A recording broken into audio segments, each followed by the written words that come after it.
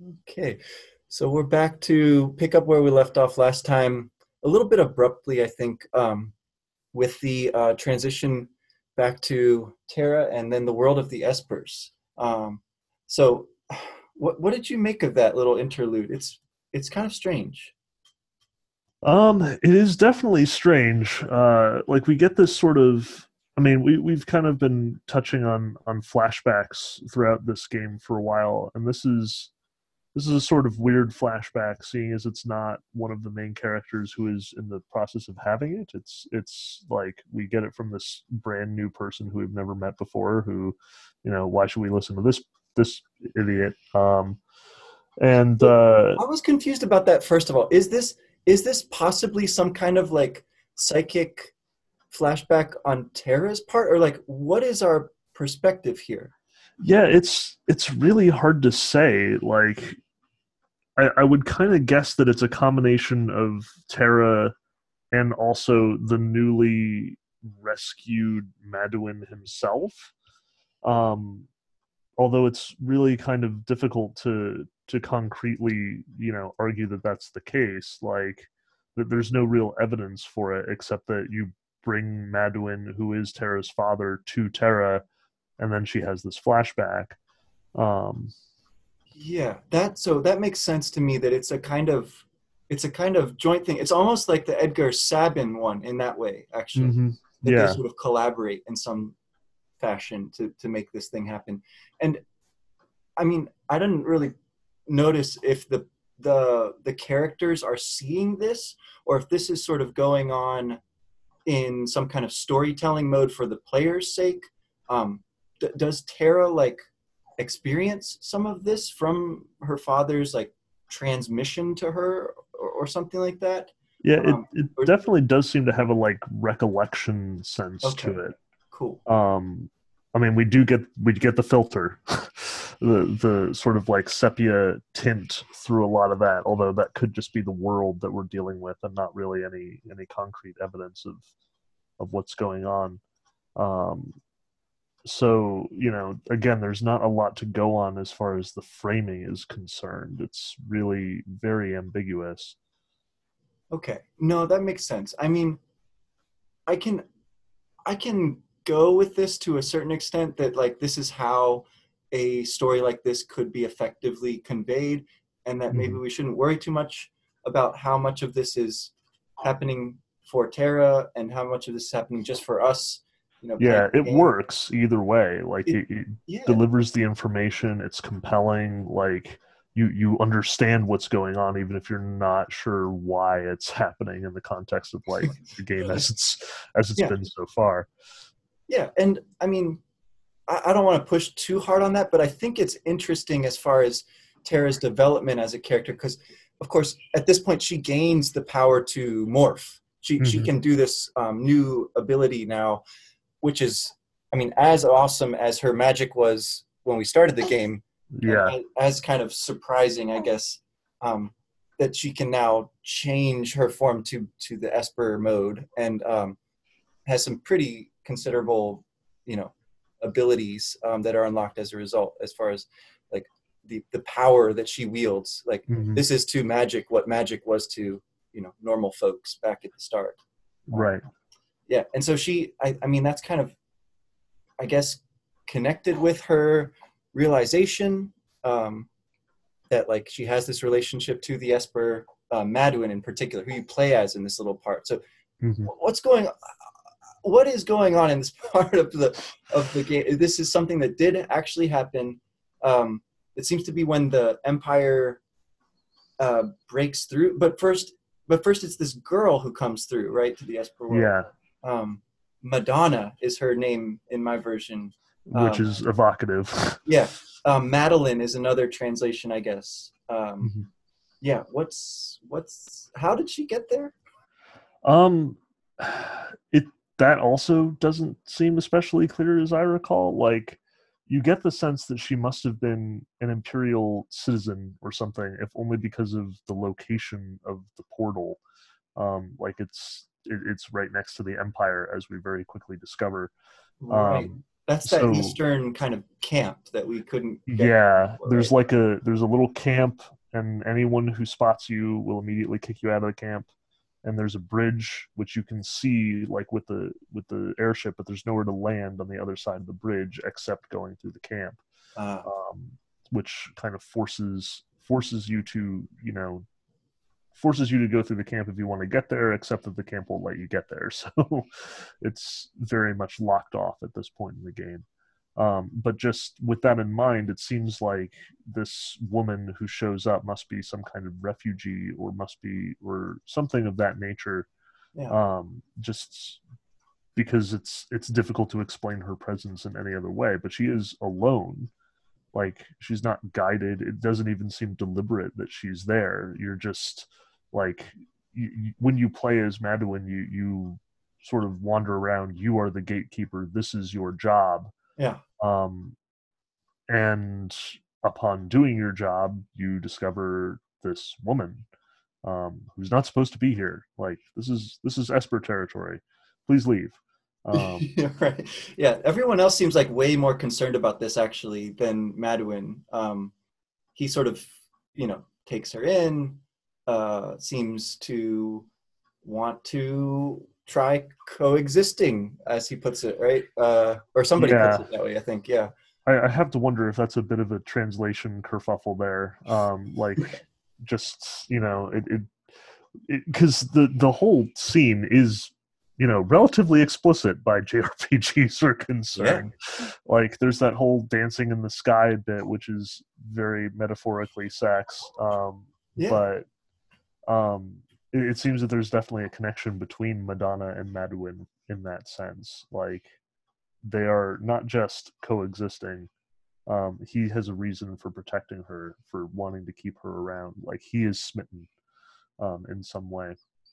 Yeah, I mean he's roughly humanoid, as are most of them in this little Mhm. village that we sort of explore.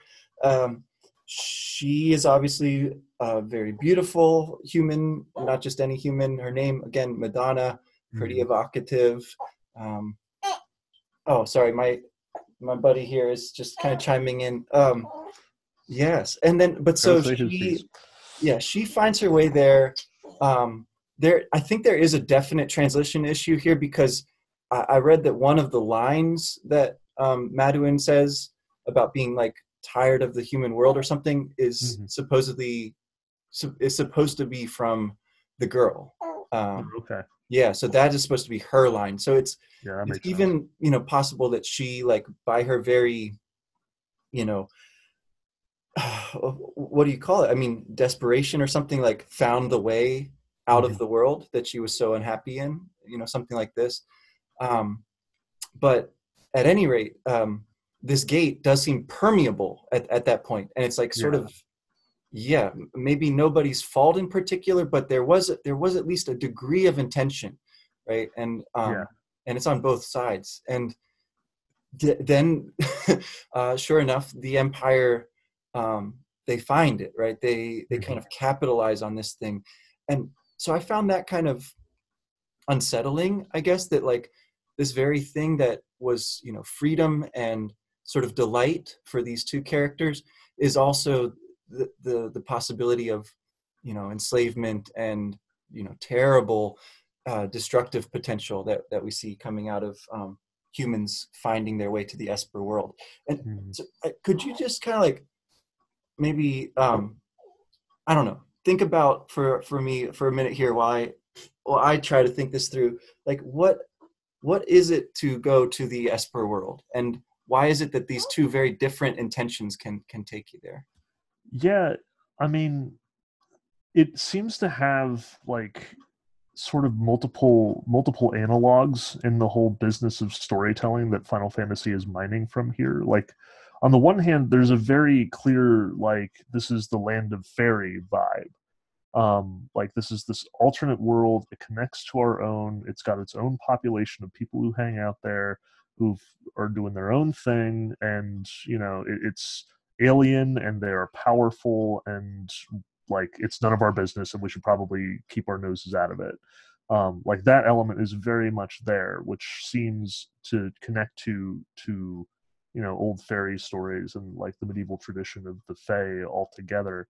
But on the other side, like just the way that the Empire exploits this, like, I mean, on the one hand, I'm thinking of like the Esper world as an arsenal almost. Like it's definitely how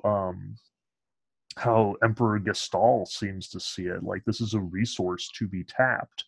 And I think too, especially from like Japanese culture and perspective of like Godzilla, awakening, this being a power that was better left untouched, now awake and potentially dangerous out there hurting us. Um, so both of those identities seem very much present here. Like it's not just a power beyond our control, it's a power that should be beyond our control that we are attempting to exploit anyway, Yeah, and which will cause havoc, like complete destruction. um, yeah. The idea that like the Therian component there is a, a key or a I don't know, like a connection, right, to something of of our um, of our own doing, right? mhm. Like that we in some way could have coexisted, possibly. Maybe at some point in the past, there was a kind of exchange between these worlds, um, Yeah. but that something has happened to make at least the Espers really leery of humans, and then to make the humans, that much greedier to reconnect, to find their way back. Yeah.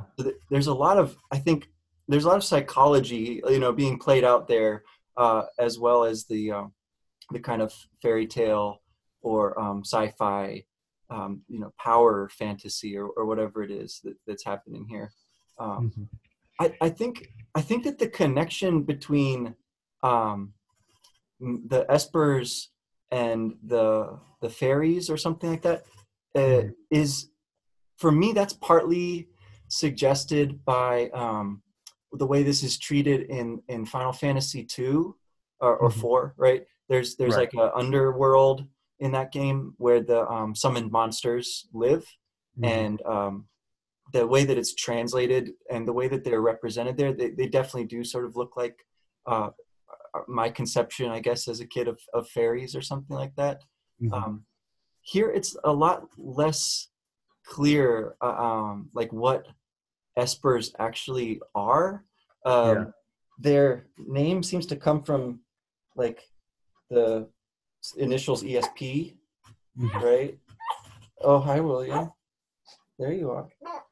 Uh, and so I mean, but they each of the ones that we've met at this point have names that seem to refer to sort of particular things in mythology too. Mhm. Um, so yeah, so I feel like there's a lot of sort of hand waving at sources, but I'm having a really hard time sort of putting my finger on anything in particular for the. Yeah, and I think that that's intentional to some degree. Like Final Fantasy has always had a sort of mishmash approach, like throwing everything at the wall and seeing what sticks when it comes to mythology and the various traditions that it's mining here.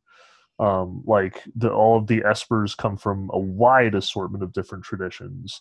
Like I mean, Maduin seems to be unique or relative to this game, but you've also got like Unicorn, which comes from European and Celtic mythology. You've got Rama, who I think we tentatively identified as being one of the Hindu gods.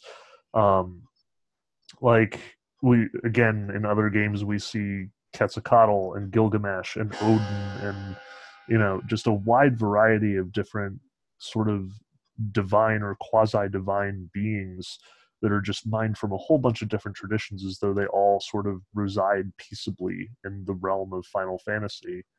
And I think while in some ways we can get like themes that go along with these traditions in some respect, I suspect that that at least on this one, like trying to figure out like, is there an analog, a mythological analog for the espers that makes a sort of one-to-one comparison? I think we're going to come up empty on that one. Like, Yeah. definitely part fairy, definitely part Shinto nature tradition, definitely part, like fears of nuclear war, like all of that seems to be bound up together in what they are. Like This, even the technology of the empire contrasted with the natural esper world seems kind of front and center here. yeah. Um, Yeah. but it again does not translate one to one. No, this seems to me to be, yeah, this kind of thing that Final Fantasy likes to circle around, um, and you have it in lots of different forms, and you have it in, the names of weapons and armor, Mm-hmm. that you'll find throughout the game, and that you'll see reappear throughout the series. You'll see it in the names of characters, and you'll see it in, of course, this kind of large scale themes and things, but also in the summon monsters and then other like, enemies and things.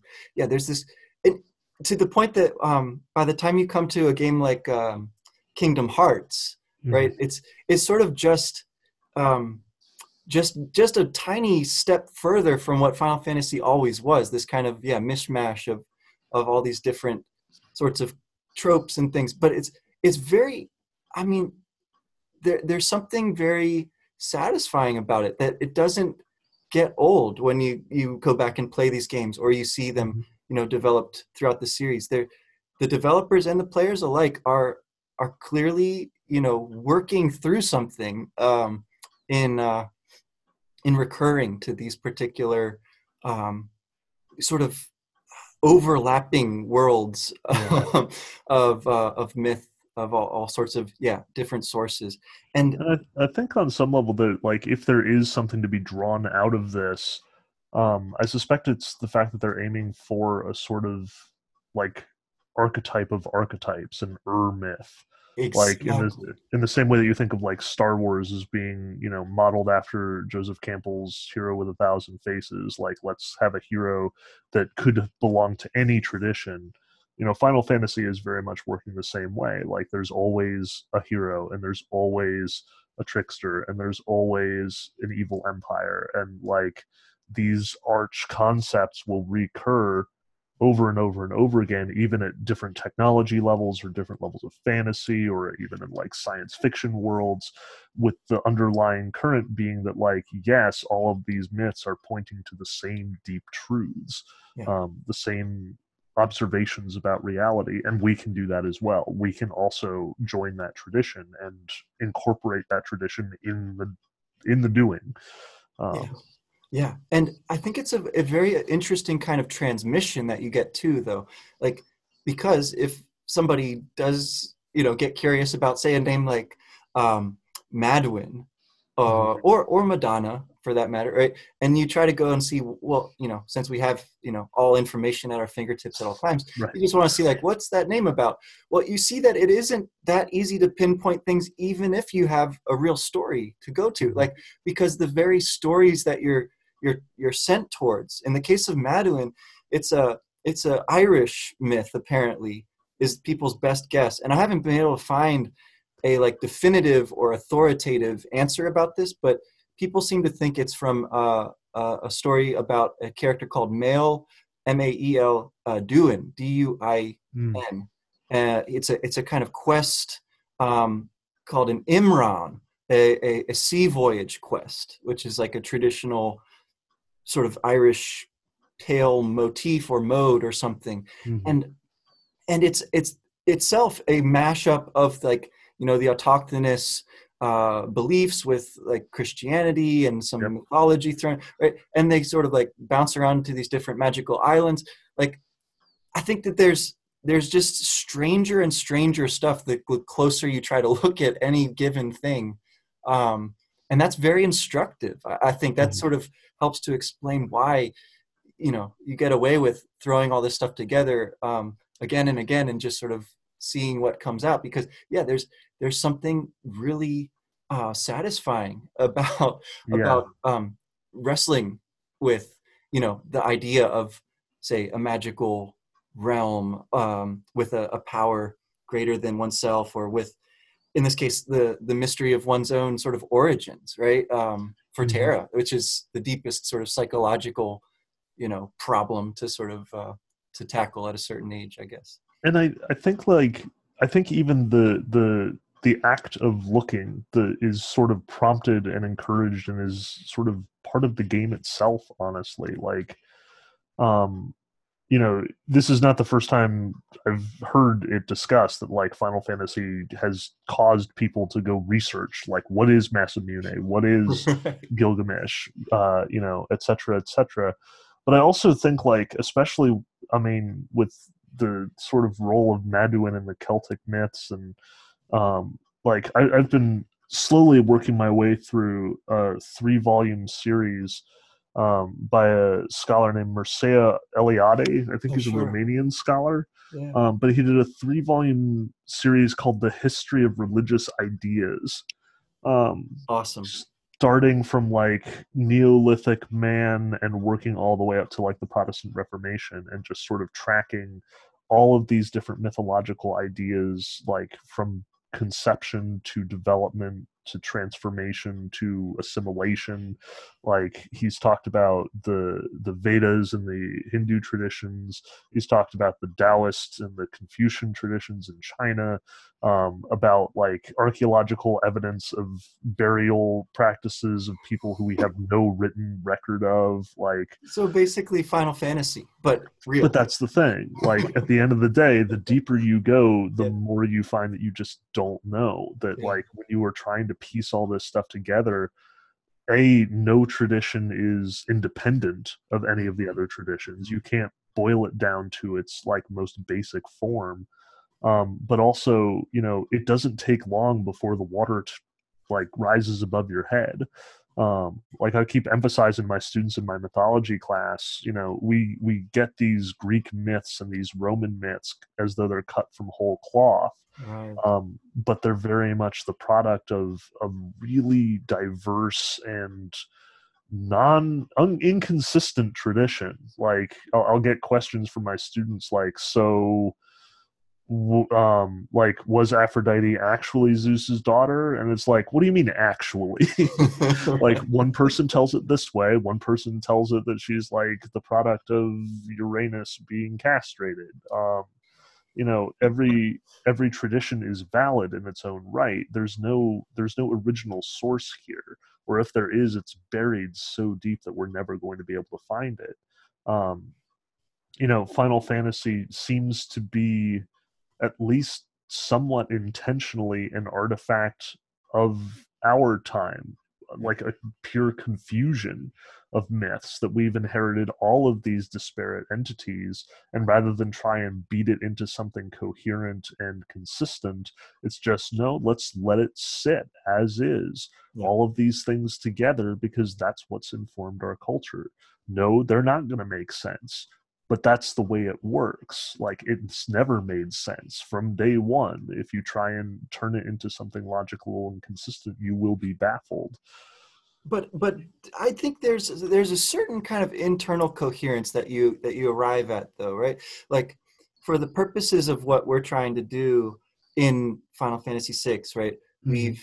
We've got to understand a certain amount about espers so as to not be like the Empire, right? Which Yes. mistreats them and abuses and tortures, and has this kind of awful effect on the world, but to um, also, right, not I think to not go back to a kind of uh, separation between the worlds. That's clearly Mm-hmm. not really going to work either, after what we've seen. So we have to somehow get a kind of new paradigm established. Um, right, we have this kind of chaotic situation, and it's getting worse, I guess, before it Mm-hmm. gets better. But there is a kind of, I don't know, like the espers do sort of come in these groups that are sort of recognizable.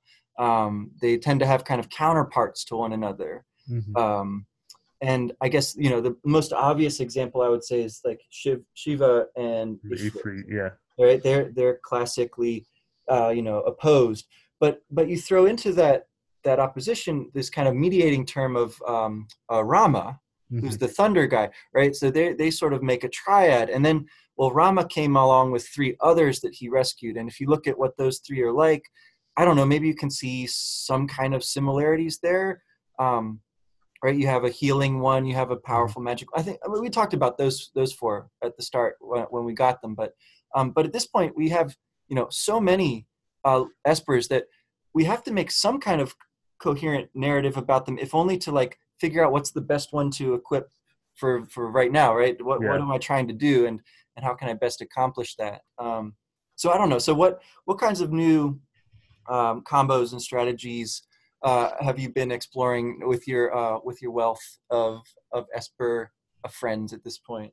Yeah, at this point it is a bit overwhelming. Like, and it's tough to kind of pin down, any, at least from where I'm sitting, it's tough to pin down any consistent strategy besides, give, like, there are certain spells that you definitely want on lots of people. You Yes. want as many people as possible to know Cure.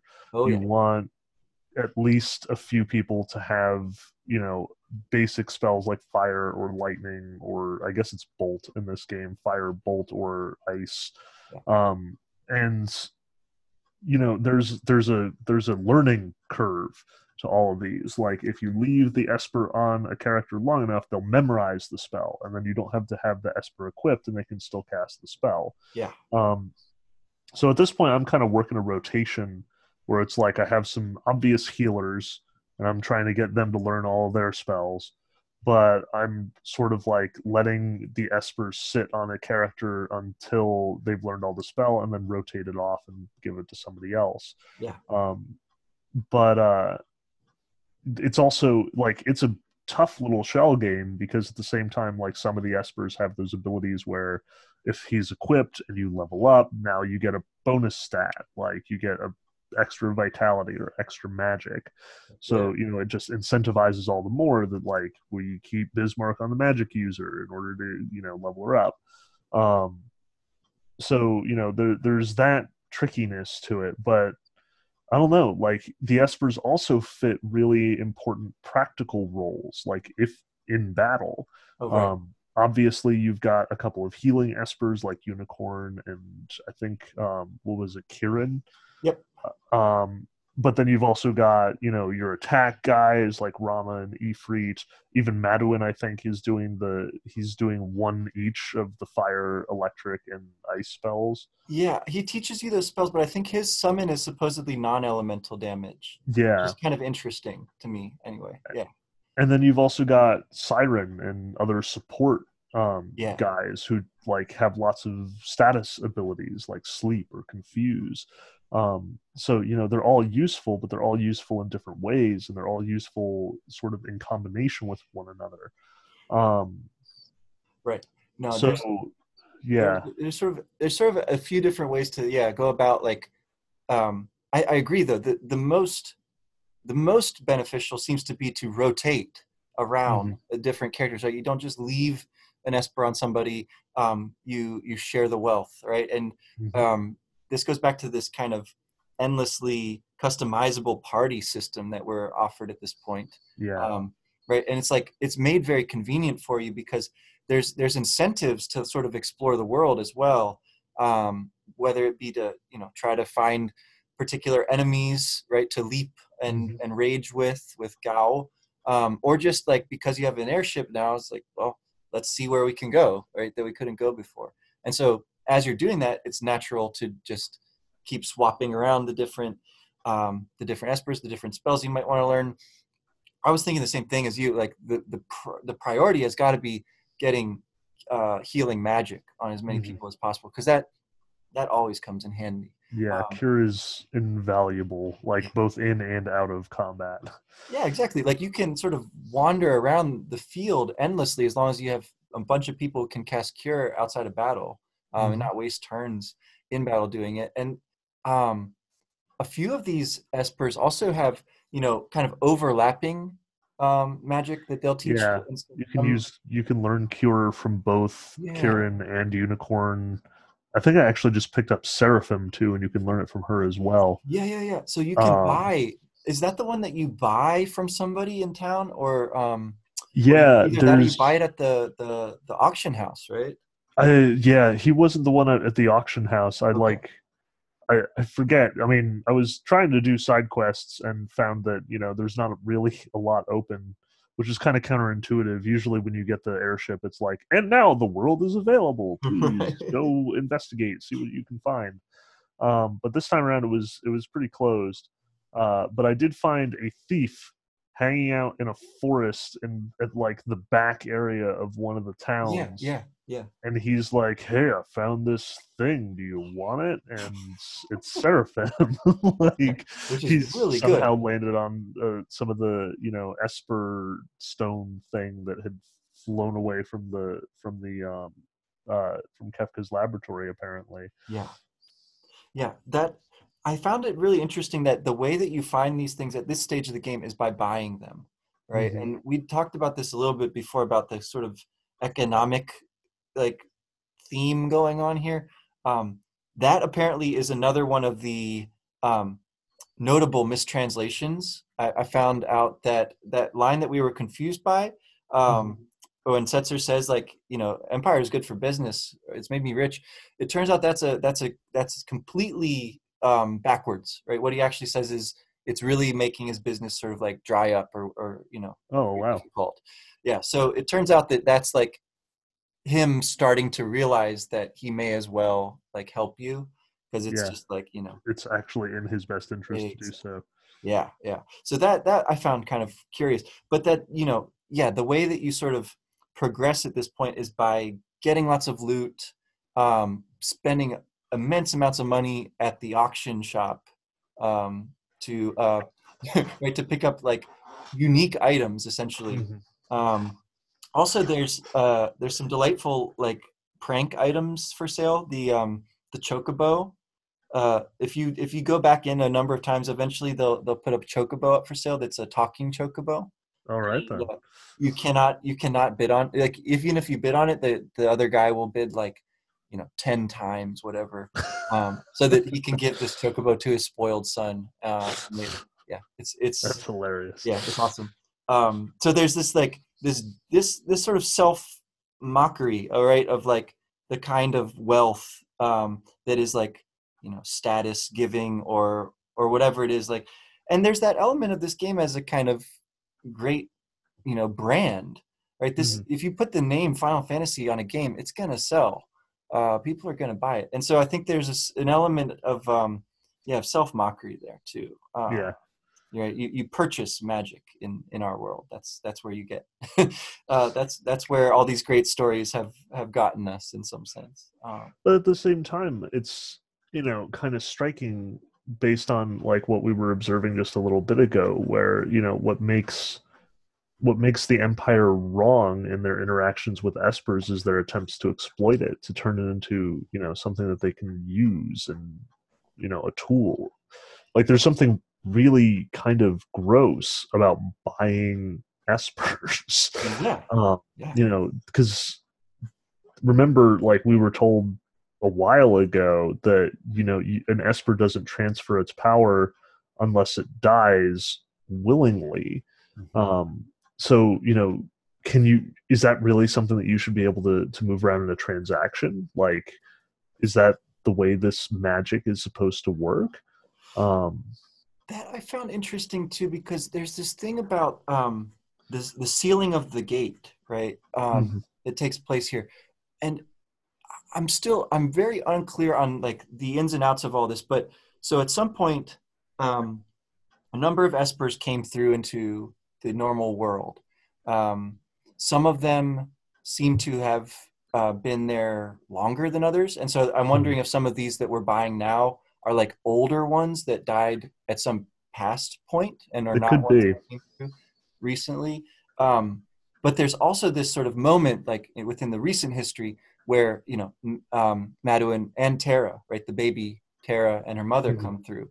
Um, and that at that point all of the ones that basically were in the research facility, right, were also sort of kidnapped and taken. Right. um, and so yeah, so there's there's this idea, I guess, that the the kind of magic that has been absorbed is maybe not the only kind of magic there is, right? There's this ancient war we heard about a while ago, Hmm. somewhere in the background.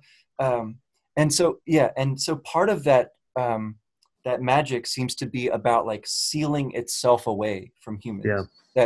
That a couple of the ones that you buy, I think, actually are defensive spells also, Hmm. which I thought was kind of interesting, right? All three that you buy in a because Seraph 2 is a healing spell. So they Yep. all have this idea like part of what magic is about is like concealing itself and warding itself from misuse. And that's the part that somehow has actually broken down here.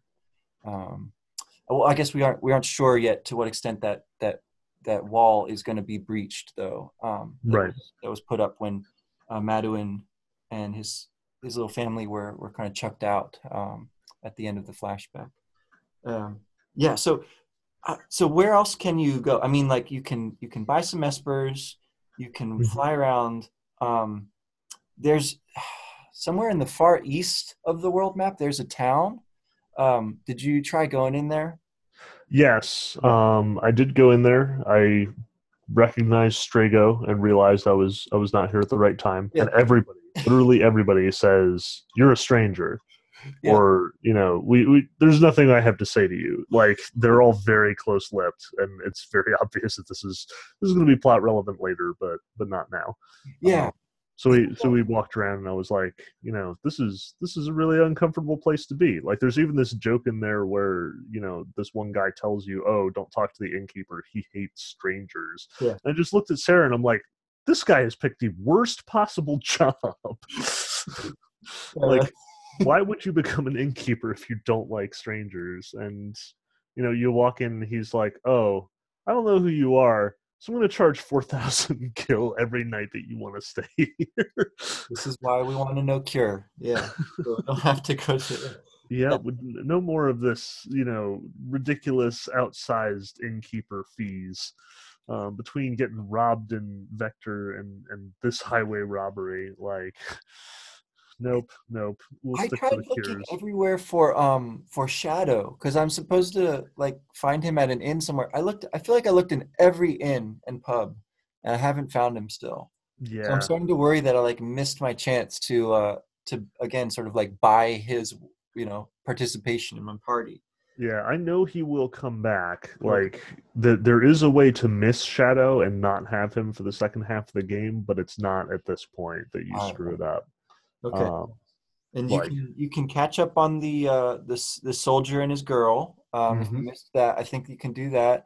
You can obviously revisit shops and things if you missed, yep. buying or finding some item somewhere. And Uh, I personally confirmed that you can go to Figaro and have the cutscene between Edgar and Sabin if you nice, haven't already. So we did that. excellent. Okay, Um, there's and also then there's an island kind of on its own out in the ocean where if you yeah, walk around there, you want to save the game because there's a boss level opponent like hiding in the woods there, hmm who will wreck you. Yeah. So I don't know. yeah. As soon as I saw that island, I was like, all right, Sarah, there's probably something really scary here. So I'm gonna walk around in the forest and see if I can find it. And I like saved the game directly beforehand, and I walked into the forest, and literally the next thing that happened was I encountered one of those stupid first level bunny rabbits in the cabbages. Not even two of them, just one. And she's like, "Yep, I'm real scared." That's awesome that that's the other kind of enemy that you find there. Just very anticlimactic. So Um, I wanted to fight that dude because I wanted to test my skills, but I was not ready. I was not yeah, prepared. It he's didn't go heavy well. duty. Um, Yeah. the other thing we did, we went back to Vector to see if we could explore the place, and there's a giant robot thing that blocks it. Ooh. Guardian. Okay. Yeah. Yeah. Yeah, like Have to you run you away from it. Yeah. you have to. You cannot damage him at all. Like, we tried magic, we tried fighting. It's always zero damage. Like, he never retaliated against me, which is probably good. He probably would have wrecked me in one shot if he did. But yeah, the only option was to run away. So, I mean, the game offers you all this stuff, and then it sort of just stonewalls you, right? Like you can't do anything in practically any place you go that you haven't done already, which is, I don't know, like a little bit odd as a choice on their part, but again, it's kind of fun. It's sort of like it fits with the very freewheeling sort of atmosphere of the game and the party and everything. So I found this to be a really fun part of the game myself. Yeah. Yeah. It was nice to just wander around, to just see old things, to look for old towns and locations.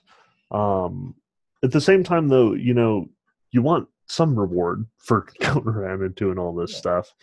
And I know, like when you get the airship in Final Fantasy VII or Final Fantasy VIII, or even in some of the earlier entries like Final Fantasy IV, the world really does open up. Like there are side quests to be done, things to find. Like stuff that has not been available up until this point that suddenly is. So I was kind of surprised that, like, they do finally give you the keys to the airship, and it's like, go to Narshe, and if you don't, there's nothing else, so just go to Narshe. Yeah, which is, so I didn't do it. I refused. I did not go to Narshe yet, even though I know at some point I'm going to get my favorite character, the Mog, right? Mm-hmm. And I think it's pretty soon, hopefully, because I'm going to be really disappointed if it's not. But yeah, I mean, I thought that one good thing you can do, like, again, if you haven't done it in a while, is hang out on the Veldt. I was very taken aback that even if you go visit the old man, he doesn't recognize Gao. Like, so I'm kind of miffed by that. Like, I don't know quite what to make of that. I was frustrated by that as well. So, but you also get to, I mean, you get to gain some magic while you're wandering the Veldt. So you don't get experience, but you can learn some spells. So I don't know. I felt like that was, again, like, it's just sort of satisfying somehow to get to do that for a short time at least before, progressing the plot and whatnot. Oh my. Uh-oh. It sounds like it might be that time. Any other big topics that we should sort of go back and bring back into focus with our new vantage point here? Not sure I can think of one. I guess, like, one thing that I was kind of struck by, and I know that I'm getting a little ahead of you on this one, but upon returning to Narshe, when you meet Banon, he tells you that, like, everyone in Narshe is now fighting on the returners side. Like, they've all 100% converted. Which, is nice. But then Banon immediately is like, so here's this mission that only you can do. And it's like, I don't know. I remember hanging out with Banon, and Banon being a great healer, and Banon also getting one-shotted by Ultros at one point, and me being really annoyed about it. And to this point, I feel like I've got this very cold relationship with Banon. Like, he's a good guy.